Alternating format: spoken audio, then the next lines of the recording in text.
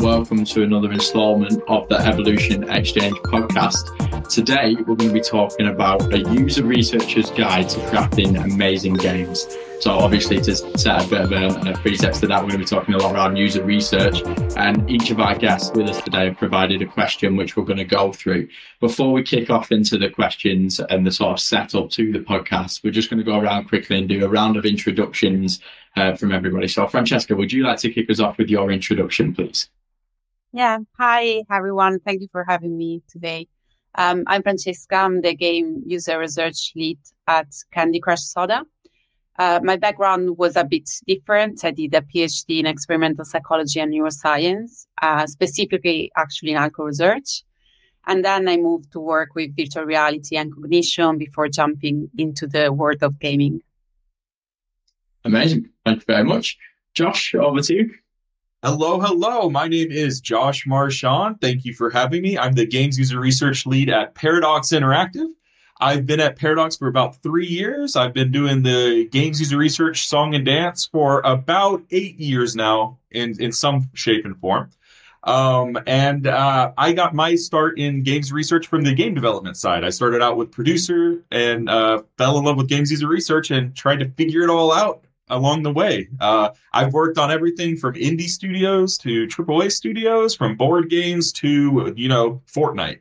So, that's me. Amazing. Thank you, Josh.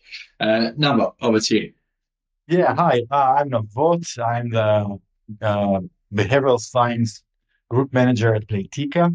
And I'm the head of the user research lab over here. I came from a background which is somewhat similar to Francesca. I got a PhD in clinical psychology and in neuroscience. And after a decade at academia where I used games to study human beings, I decided that the other way around is more fun. And now I use human beings to study games. Very nice. Fantastic. And lastly, Sanna. Yeah. Hi, everyone. And thanks for having me here. I'm Sanna. I work at Rovio as a UX research team lead at the Puzzle Studio here in Finland. And what that means is that I lead a small team of researchers in our puzzle studio, and I'm also supporting as a user researcher for 2 of our puzzle games. I already joined Rovio in 2012, so it was actually my 11th work anniversary here last week. So I've been here for quite some time. My background is actually from a bit more technical side. So I graduated from the Technical University of Helsinki from the Department of Electrical Engineering. So that's where I graduated from, but already in my major, I was able to pick on courses that touch the user research side. Hi everyone, this is Chris Bennett here, the Nordics Managing Director here at Evolution. We're committed to doing recruitment in a different way that adds value to both our clients and candidates by providing you with amazing speakers and leading edge discussions on what's going on in the tech scene at the moment. There are 3 reasons why you should contact me.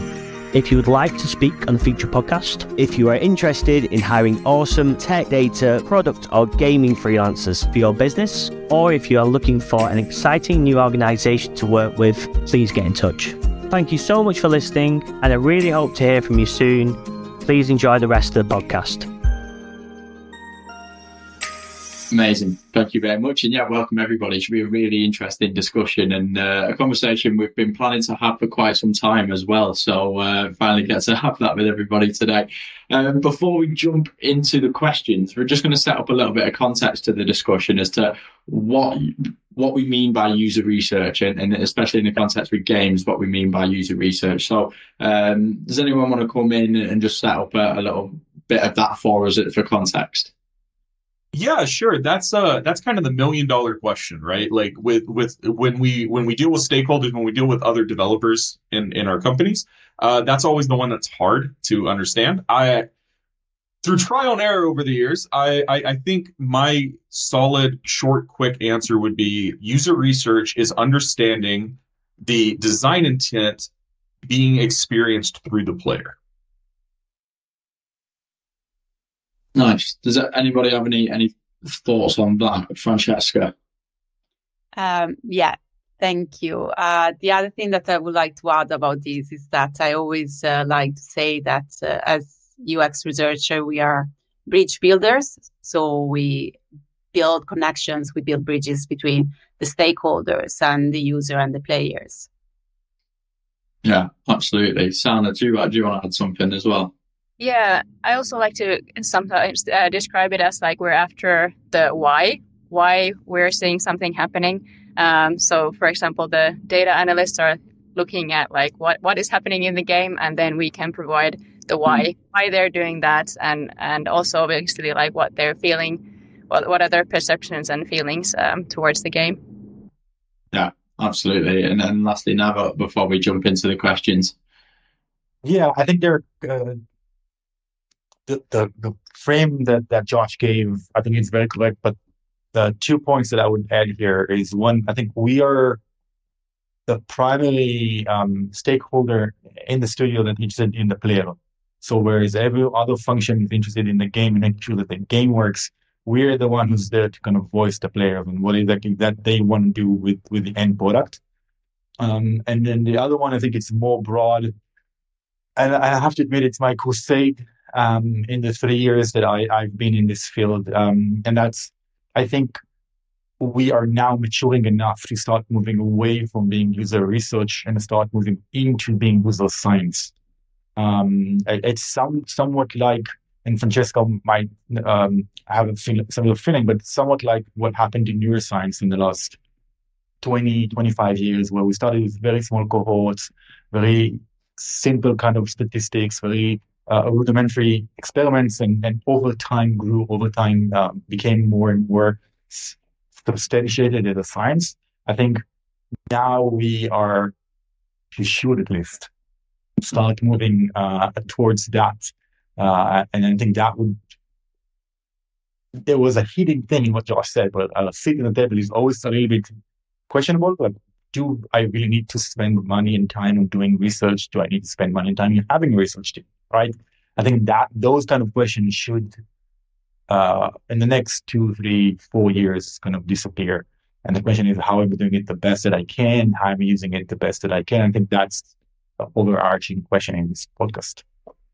Yeah, well, it is a really good discussion to have. And like I said, one we've been looking to do for a while because there's so much within this field which we're really interested to explore. So let's dig into it a little bit more with the questions and we'll go around and have a bit of a discussion. So Francesca, you've got our first question today.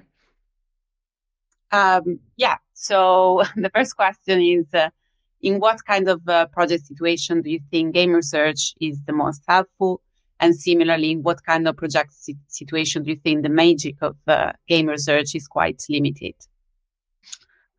And to answer the first part of the questions, game research can be incredibly helpful in various situations and during the whole product development.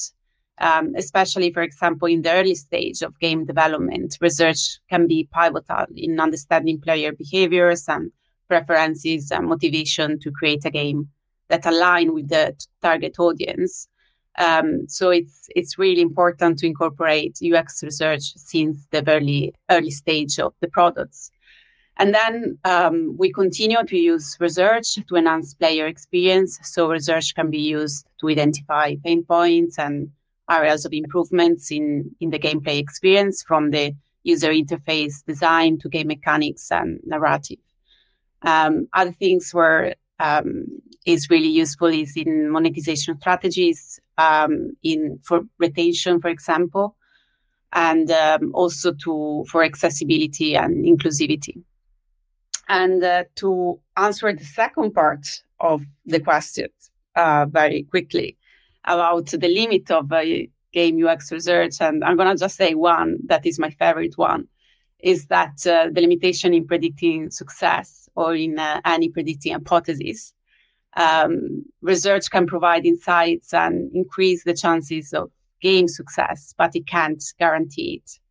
And at the same time, we can't predict, we can't do hypothetical questions. I'm going to mention only the cognitive bias that a famous behavioral economist put a whole theory about it, and it's Daniel Kahneman, right? And he talks about humans are very, very bad at predicting future behaviors. So, yes, that's me. Sorry, it was very long answer. No, it's a great question. Obviously, there's sort of two parts to it. And Sanna, do you have something to add maybe on the first part of the question? Yes. So I totally agree with what Francesca said. I just wanted to add to the why the early phase development is super important to kind of utilize user research is because that's kind of the only data source we have. We don't have a game live, so we don't have the game metrics to fall to lean on. So it's basically the only data source. So that's why it's super important to do research in the early phases. But obviously also when the game is live, we have new features. So it's basically almost the same thing. We again don't have the game data to back it up. So research is important there as well. Yeah. Everyone wants to speak on this. I don't know who was volunteering to jump in there first. Josh, do you want to go? It might have been you. I'm happy to go. So, I mean, I agree with everything that was said. I'm always trying to get developers to move away from this whole I'm scared to show off the game early in development. It can be scary. It's your baby. It's not really ready yet, but it really is the formative parts of the development cycle that we can help the most. When I first read this question, I kind of hear the question, I kind of reflex into the answer of, well, research is helpful in all stages of development, right? Like it depends on the methodology. It depends on what you're trying to answer. Because the questions you answer early in development may be useful then, but if you ask that same question, after the core game loop is established, after they hit alpha or beta or something like that, that question becomes less and less useful and less relevant, right? Because they're not going to be able to go back. There's some cost fallacy. There's so many things that go into it, right? So while I agree that the most important time to do user research is that early phase, I think the asterisk I like to put on it is what question you're asking, what method are you trying to use, and all those things, because I think that changes the answer to the question. I agree. I think there's this saying that test a lot and often, and then you avoid mistakes, and I think that's true. The more you test, the better you are. The only thing that I would add here is that I think the function of researchers in a studio is super helpful in the very early stages, even before research can be done, because we hold, by our training, by our experience, a lot of knowledge.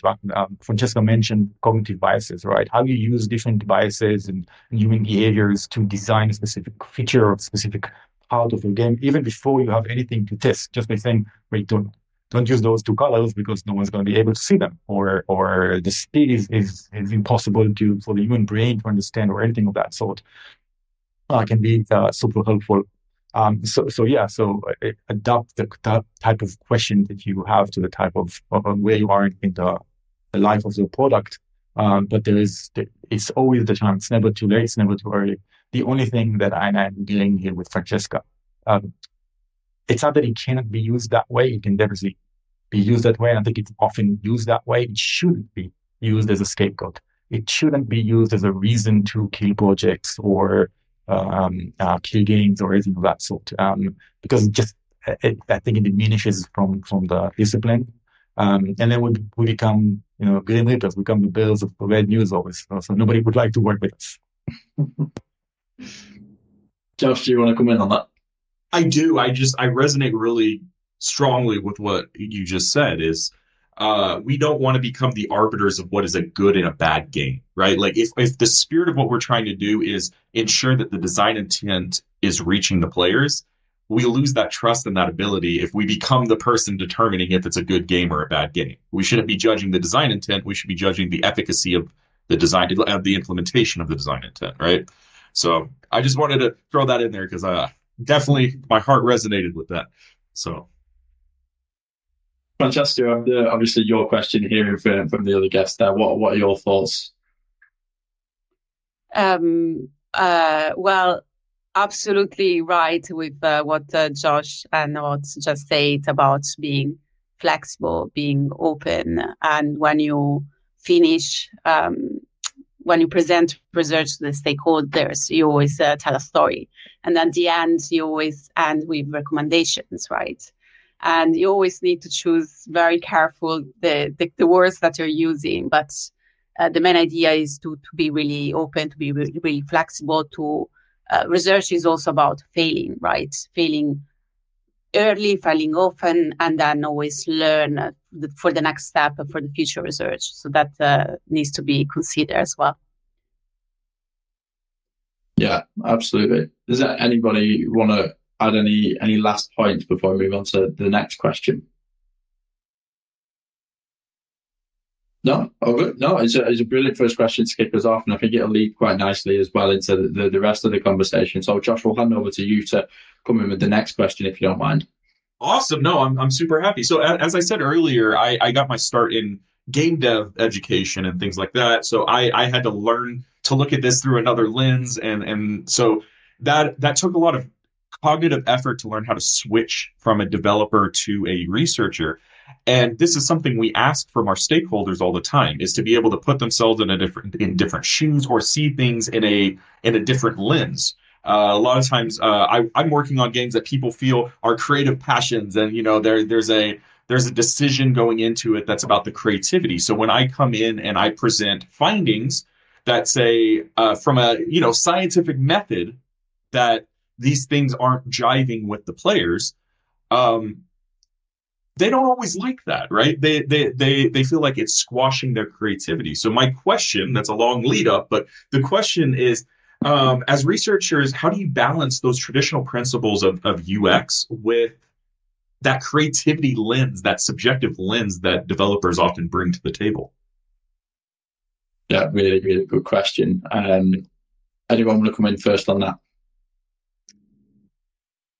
Sure. So something I often do, like if there is a developer that comes like, how do we now study if this game is fun, then and this kind of subjective creative lens, then I try to kind of ask them, okay, what does it mean? What does fun mean to you? So breaking it down, and then I can kind of convert those to the research questions and the topics that I want to then research. Then when talking to them, it's obviously, again, important to talk with their language and not killing the creativity. But just breaking it down and understanding what do they mean with these questions that they have. Navot, go on. Yeah, I think we're doing something which is similar to what Sanna just said, but we have a slightly different approach. What we try to do is we try to take these kind of unclear or very amorphic terms, and we try to science them. We try to build a theory around them, right? So if someone comes to me and said, okay, I want to it's a project we just ran. I want to have a better look and feel for my game. We all know that good games have good look and feel, but what is a good look and feel? It's a very obscure definition. So what we do is we spend some time building a theory around it. So reading up literature, trying to define different terms, trying to really understand what is the basis of that obscure term, and then we can test those. And the reason that we find this to be helpful is, one is then there is something we can come and say, okay, there's a model of fun. That is the model. It's about excitement, it's about repetition, it's about learning, it's about progression. Those all go to fun. And now I can break those down and test them. That's one. But the other thing is it's now a model. So that model is transferable to other games, to other studios, it's something that I can repeat over and over again. I can create a benchmark. Then I say, remember the project we did 6 months ago, and the fun factor of it, or the score that we got there, or whatever, was 6.7, and it didn't really work as we expected it. Now we've tested it and it's a 9.9. So I'm more confident that we're in the right direction. So we, again, going back to my comment from the beginning, we're trying to do science. So we're trying to build a theoretical model, test the theoretical model, see if it works, then correct it, and then keep it over time, and use it in different games and different scenarios to see if what we intended makes sense. So I was going to ask off the back of what you were saying as well, just for someone who's completely new to user research or maybe wanting to transition into this field or go into the field from the start, when you say you go and break that down with people in the company and you work with them and you don't want to kill the creative vision and things like that, could you go into a little bit more detail as to like that process and how that works maybe? Yeah, it's all about understanding what are they after. So they don't always maybe know it either. Like this question of fun, it's a really broad topic. But it's always something that they're interested in. Like we want to make a fun game. That's what we do. So just talking to them and understanding like, okay, what is it exactly that you want to know? Is it about like progression? What is kind of the design intent here that we're studying, and breaking it down to that, so talking with the designers and whoever the stakeholder is at that time, and trying to understand the kind of deeper thoughts in there. A lot of conversations and discussions with them.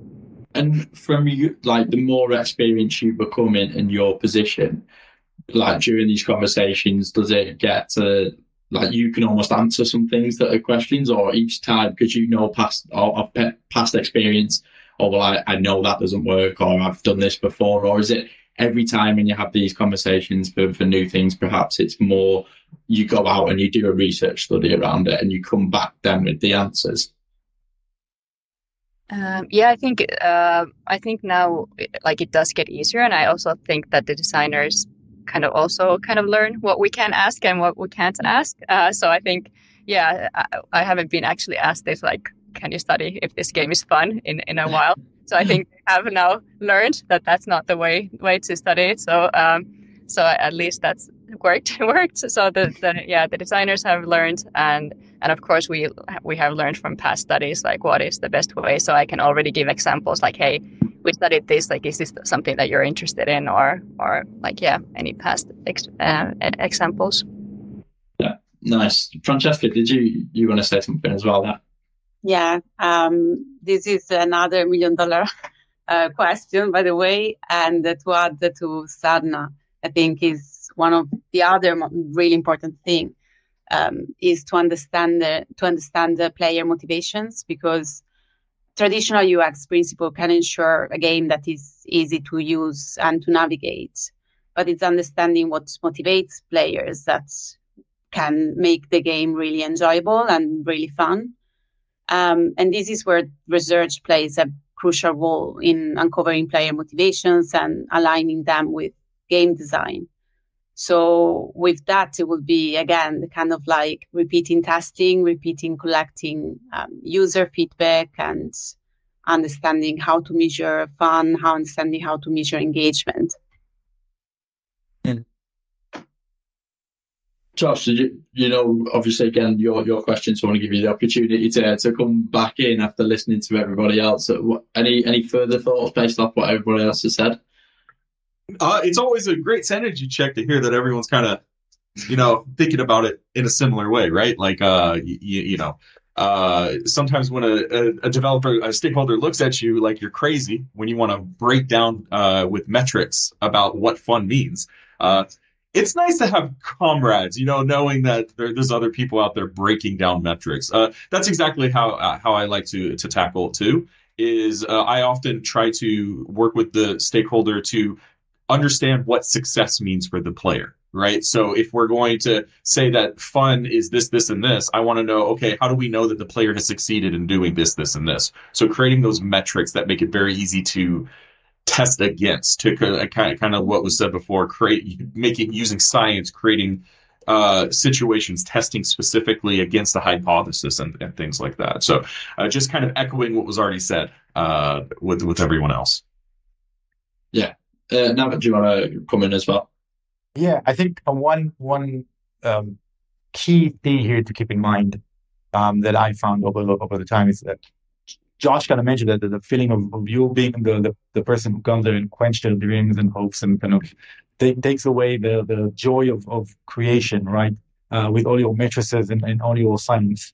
And I think it starts by creating those relationships even before the project starts. So if we were an outside consultants company, right, and we only came to do a study about a specific feature in a specific game, and that's all we did, and then we left, there will be no relationship between us and the production team or the design team or whatever. But when you are part of the studio, when you were there, and you're there every day, and they know you, and they kind of learn to trust you, and to know that there is sense to the madness that you are talking.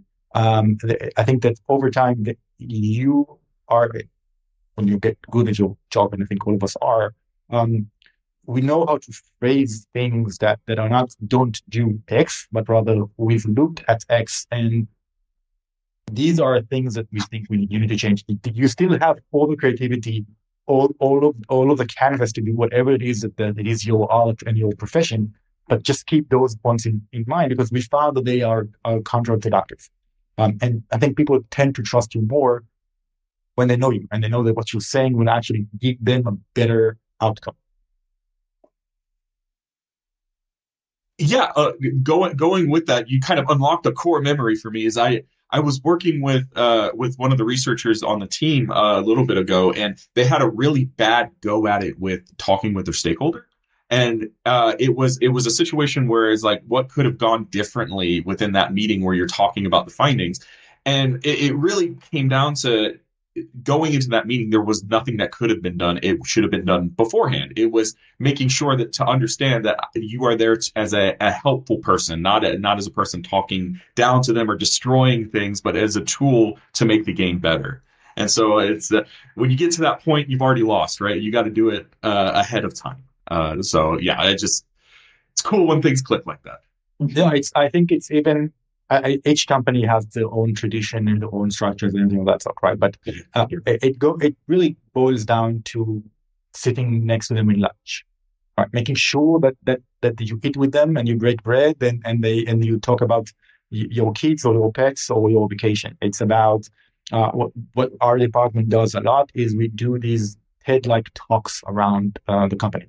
And we just give out new information that we've researched either from other studios or just for enrichment. And over time, people get to know our faces. They get to know who we are. They get to understand the benefit that we bring to the table. So yeah, it can happen that we still get into a room and the communication wouldn't work.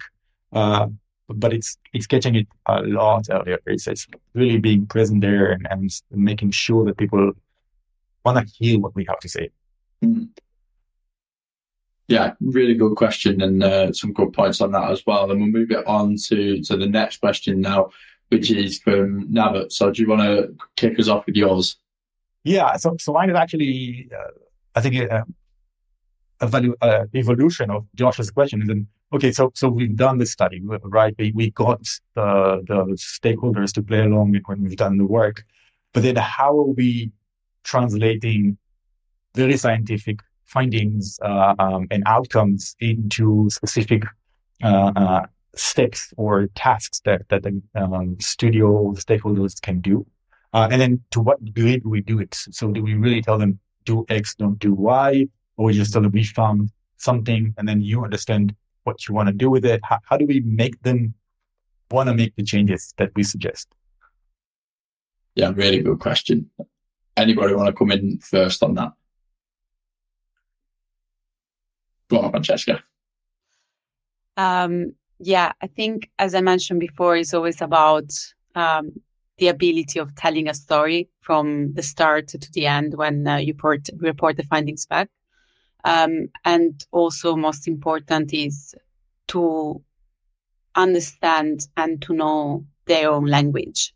So basically, you translate everything that you got from a researcher language into the stakeholder language. And it's really good when you click together and you create this new shape of communication. But if you get there, you know that the findings are going to be received really well.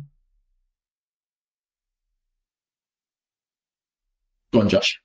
So this is interesting because Francesca, you're talking about telling us a story and things like that, and over the kind of the course of my researcher career, I've kind of ping-ponged between two different methods of delivering insights to the stakeholders. One of them being a very traditional, like telling the story. This is the situation, this is what you should do about it. But sometimes I've noticed that hasn't worked with certain stakeholders. I think it just depends on the person, the environment, and a lot of other stuff. And so what I found is kind of what you already said, which is understanding what works for them. And so that other one kind of pendulum swings to more of the very nitty gritty, task-oriented mindset that a lot of our stakeholders are in. It's something I coined as insights-based reporting. So it's looking at things more of like a Jira ticket, or more of like a what would you call it? Like a QA task or a QA test or something like that, where it's very specific, quick to the point. So it's almost the polar opposite of that telling a story. Now it still does tell a story, sure, but it doesn't go into that like it uses 3 words, whereas maybe we'd use 5 words for something else.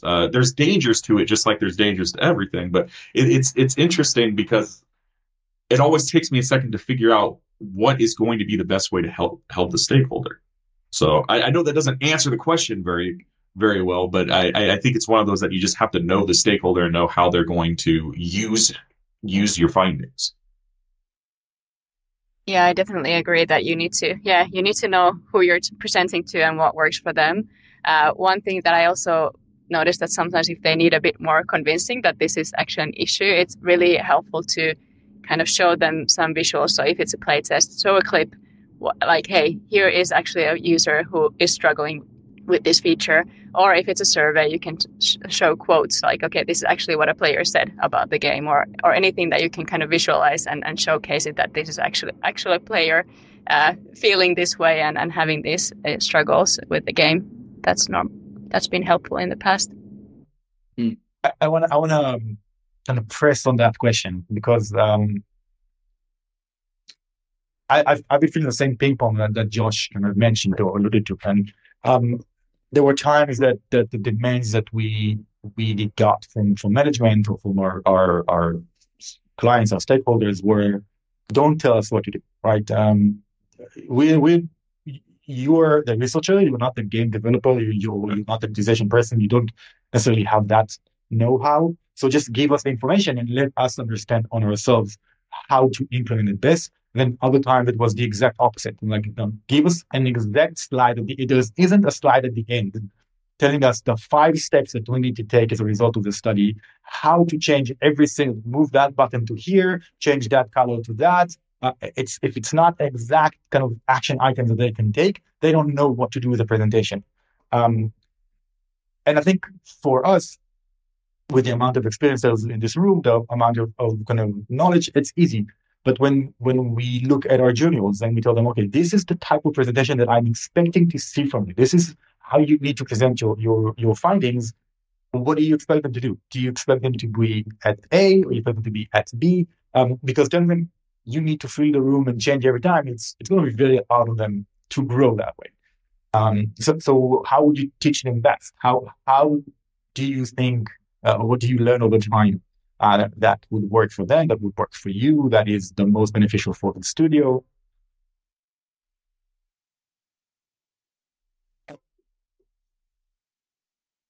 That's a fun one to take a crack at. So, because the way I see it is, I have a team that is very, very young, that's still learning, some tenets of stakeholder management and report writing and things like that. And what I've found is kind of being as specific as possible with like any type of report template or anything that you can help them understand how to kind of convey that to the stakeholder should be something that kind of plays to the lowest common denominator when it comes to UX and research maturity, right? So it's understanding that someone that higher up may not necessarily need that, and I would trust a more senior researcher to be able to make that call.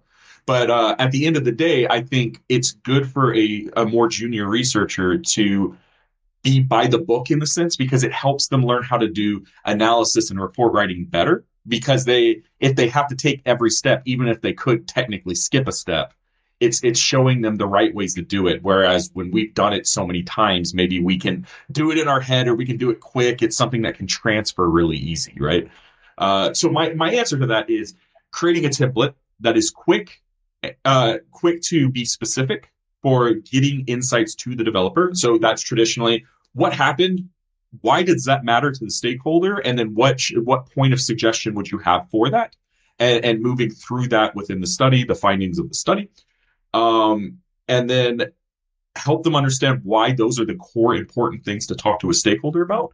And then slowly, gently throughout the years, help them learn the more nuanced approaches to talking with stakeholders. But I feel a strong hand helps in the early phases.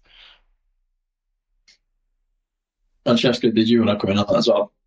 Yeah, I think to add to what Josh just said, having templates and guidelines for the team to respect the same process for everyone is really important. At the same time, I really like to push on their creativity.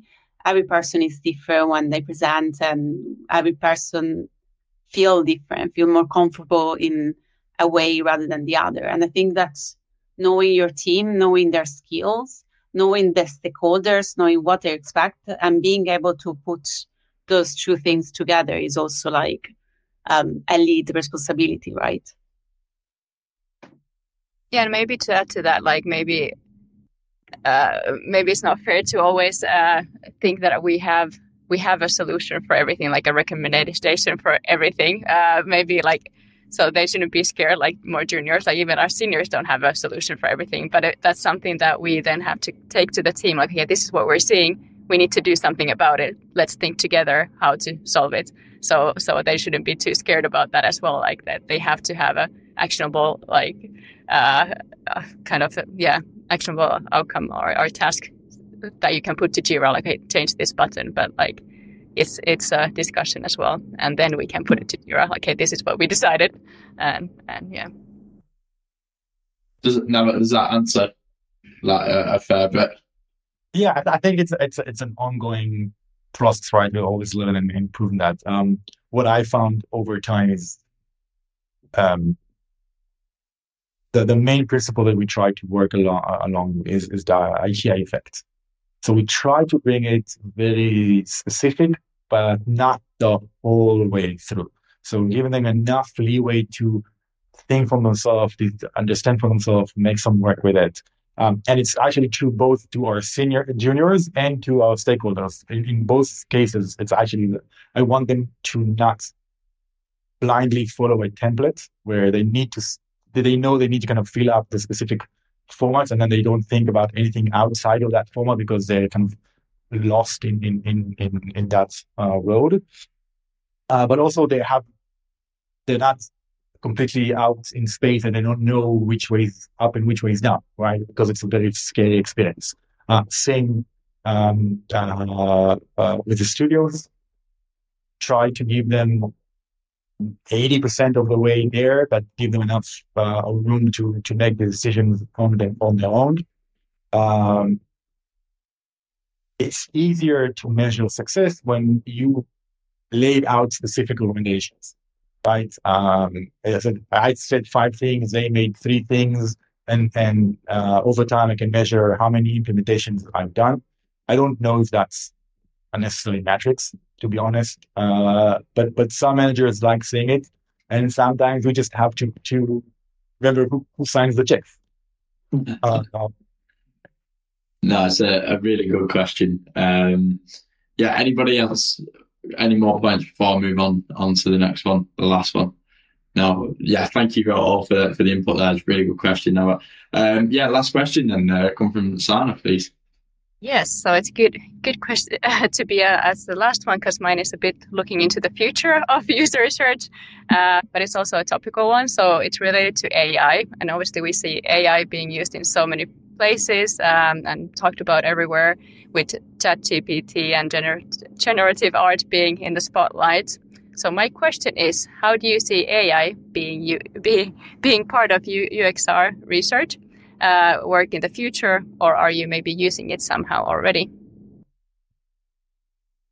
Who wants to go first with that one? Or Sanna, do you want to give your answer? Yeah, well, I can start as well. So yeah,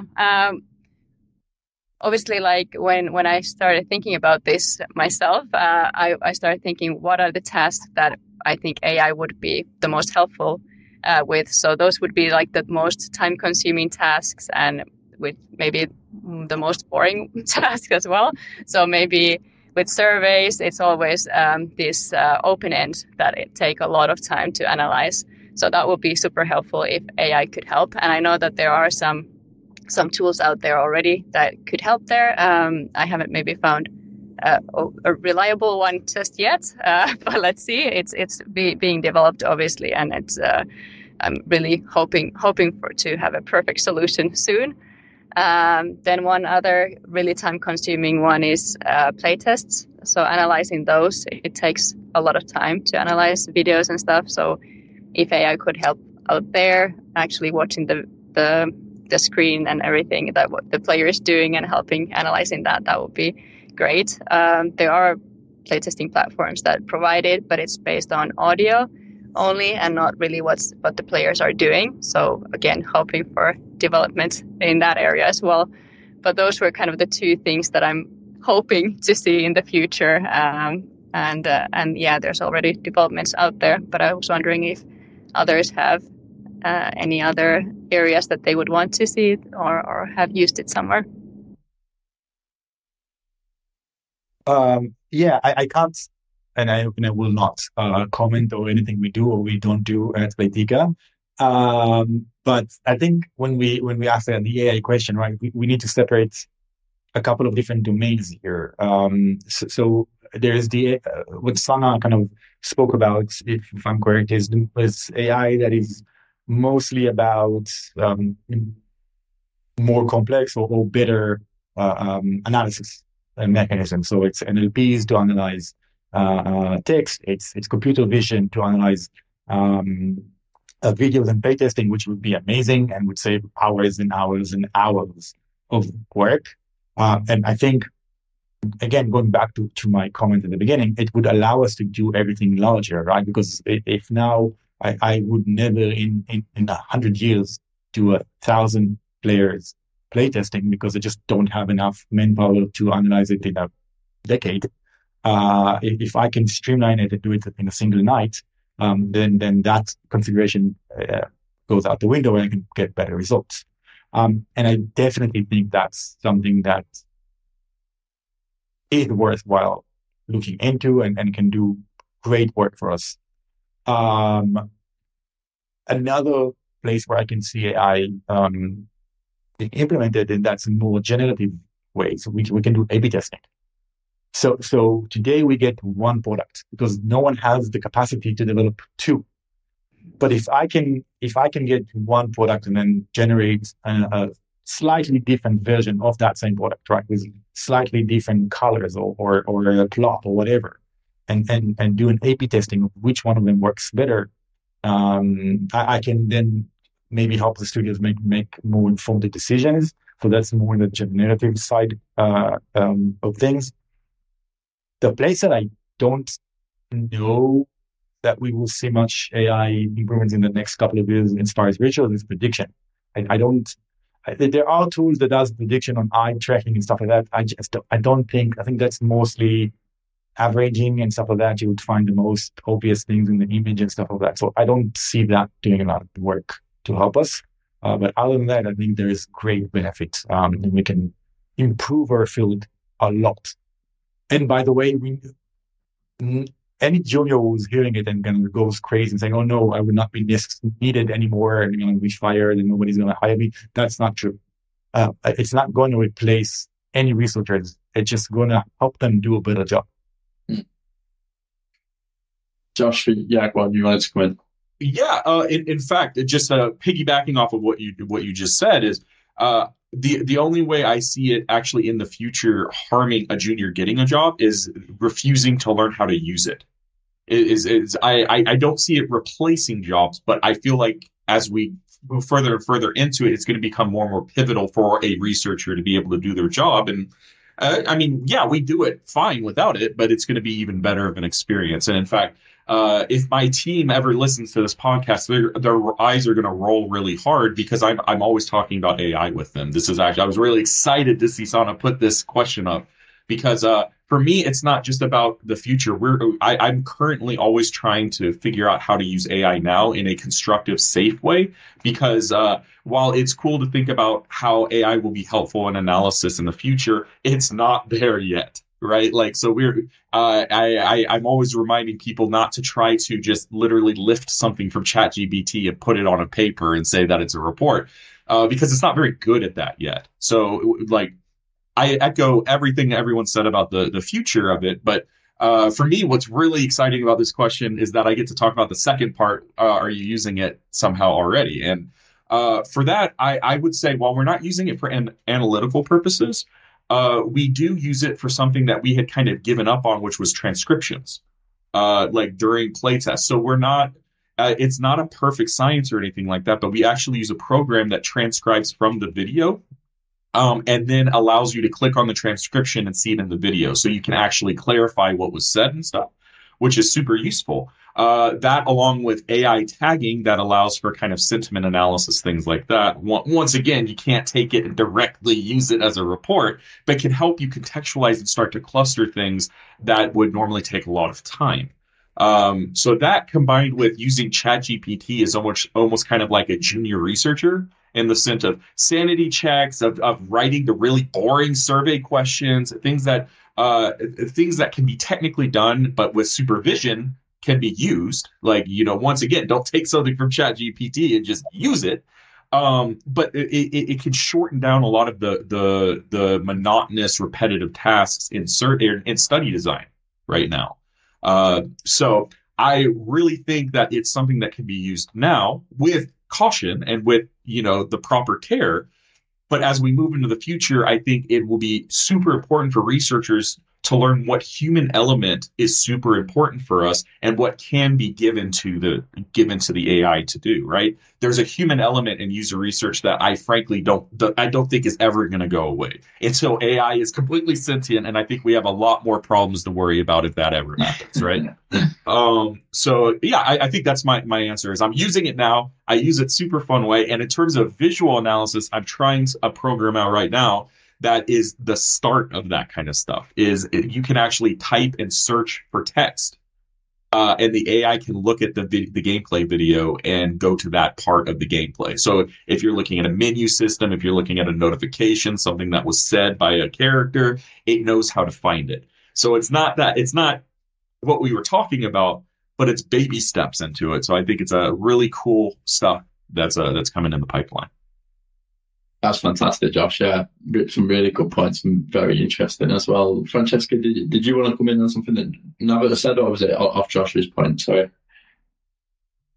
Yeah, I'm super enthusiastic about AI. It's like being a kid in a candy shop. It's amazing. I don't know how to express more love about that. But to add to what everyone said, recently I heard someone say AI is not going to replace you, but the person that know how to use it will, yes. Which is absolutely true. And another thing is, for sure, it gives a huge help with data analysis, user segmentation, sentiment analysis, real-time adoption. But yeah, there is the limitation of the human element that is missing. And is what then you can give to that. So one thing that I always like to mention is that AI is the perfect co-pilot, but it's never going to be an autopilot. So always being really careful how to use it. But if you know how to use it, I'm sure it's going to be really, really good. One way that I could see it in the future, and I hope if anyone is going to listen to this podcast is going to implement it to their software, that it would be really cool to have it in a moderated play test, right? When users, when players read the task and there is no chance opportunity to have a follow-up, but having like AI that could implement that, I think that would be even a step up. I want to kind of chime in here, and if your podcast was already a scroll to our juniors and kind of telling them what they should and shouldn't do. I think that's kind of piggybacking what Josh and Francesca said. It's not only about knowing how to use AI, and so you're not being replaced. It's also about knowing your craft. Right. So Francesca mentioned sentiment analysis, and we talked about just other kind of advanced analysis. If it's a black box and you don't know what it does, and you don't know statistics, you don't know what a NOVA is, or you don't know what an F-test is, or you don't know what are the basic emotions, then AI is not going to help you. If you trust too much on it, you're not going to be a good researcher. You're not going to do a good job. It's at the end of the day, very fancy algorithm, but algorithm. And the art behind it, and Josh kind of spoke about it, but the art of being a researcher, the art of understanding the meaning of those data points is not going to go away. And yes, it's another course you need to take. It's not replacing the other courses that you already should have taken by now. Sanna, obviously your question, so I want to come back like we have been doing, just to see what your thoughts are after hearing from everybody there. Made you less nervous, or if you even were nervous about AI, but everyone seems to be in a fairly, agreement that it's not going to take over, but it's a tool to be utilised and to help and support. So is that similar sort of thoughts to yourself? Yeah, definitely. And I do love the excitement with everyone is feeling, and it's the same here. So really excited to see what the future will bring us. And obviously, we already have AI that we can utilize, but I think it's only the beginning. And let's see what kind of tools and stuff we get in the future. It's quite interesting to actually be in a conversation where people are excited about AI, and it's not just the doom and gloom about it, to be honest. So it makes a nice little change. But I've spoken to a lot of people recently around not just AI in user research, but AI in like art, for example, as well. And I think it's very similar there, where people have said like it's not at the point where it can create stuff itself, but it's taking inspiration for the people who know how to use it and put stuff into it as well. So obviously everybody seems in agreement, and it's nice that it's quite positive. So let's sort of wrap it up on that, because that was the last question. So I'll end on a positive note, which is great. It's a really interesting discussion. I hope for the people that have been listening enjoyed all the points there, and there's a lot of things takeaways to definitely implement, and a lot of interesting information from each person. So thank you, Josh, Francesca, Sanna and Navot, for taking part. Like I said, it's been a long time coming, this discussion, so I'm really glad we got to do it. Thank you very much. And if anybody else wants to join another episode of the Evolution Exchange to talk about anything in game development, then you know where we are. But thank you very much, and we'll see you next time.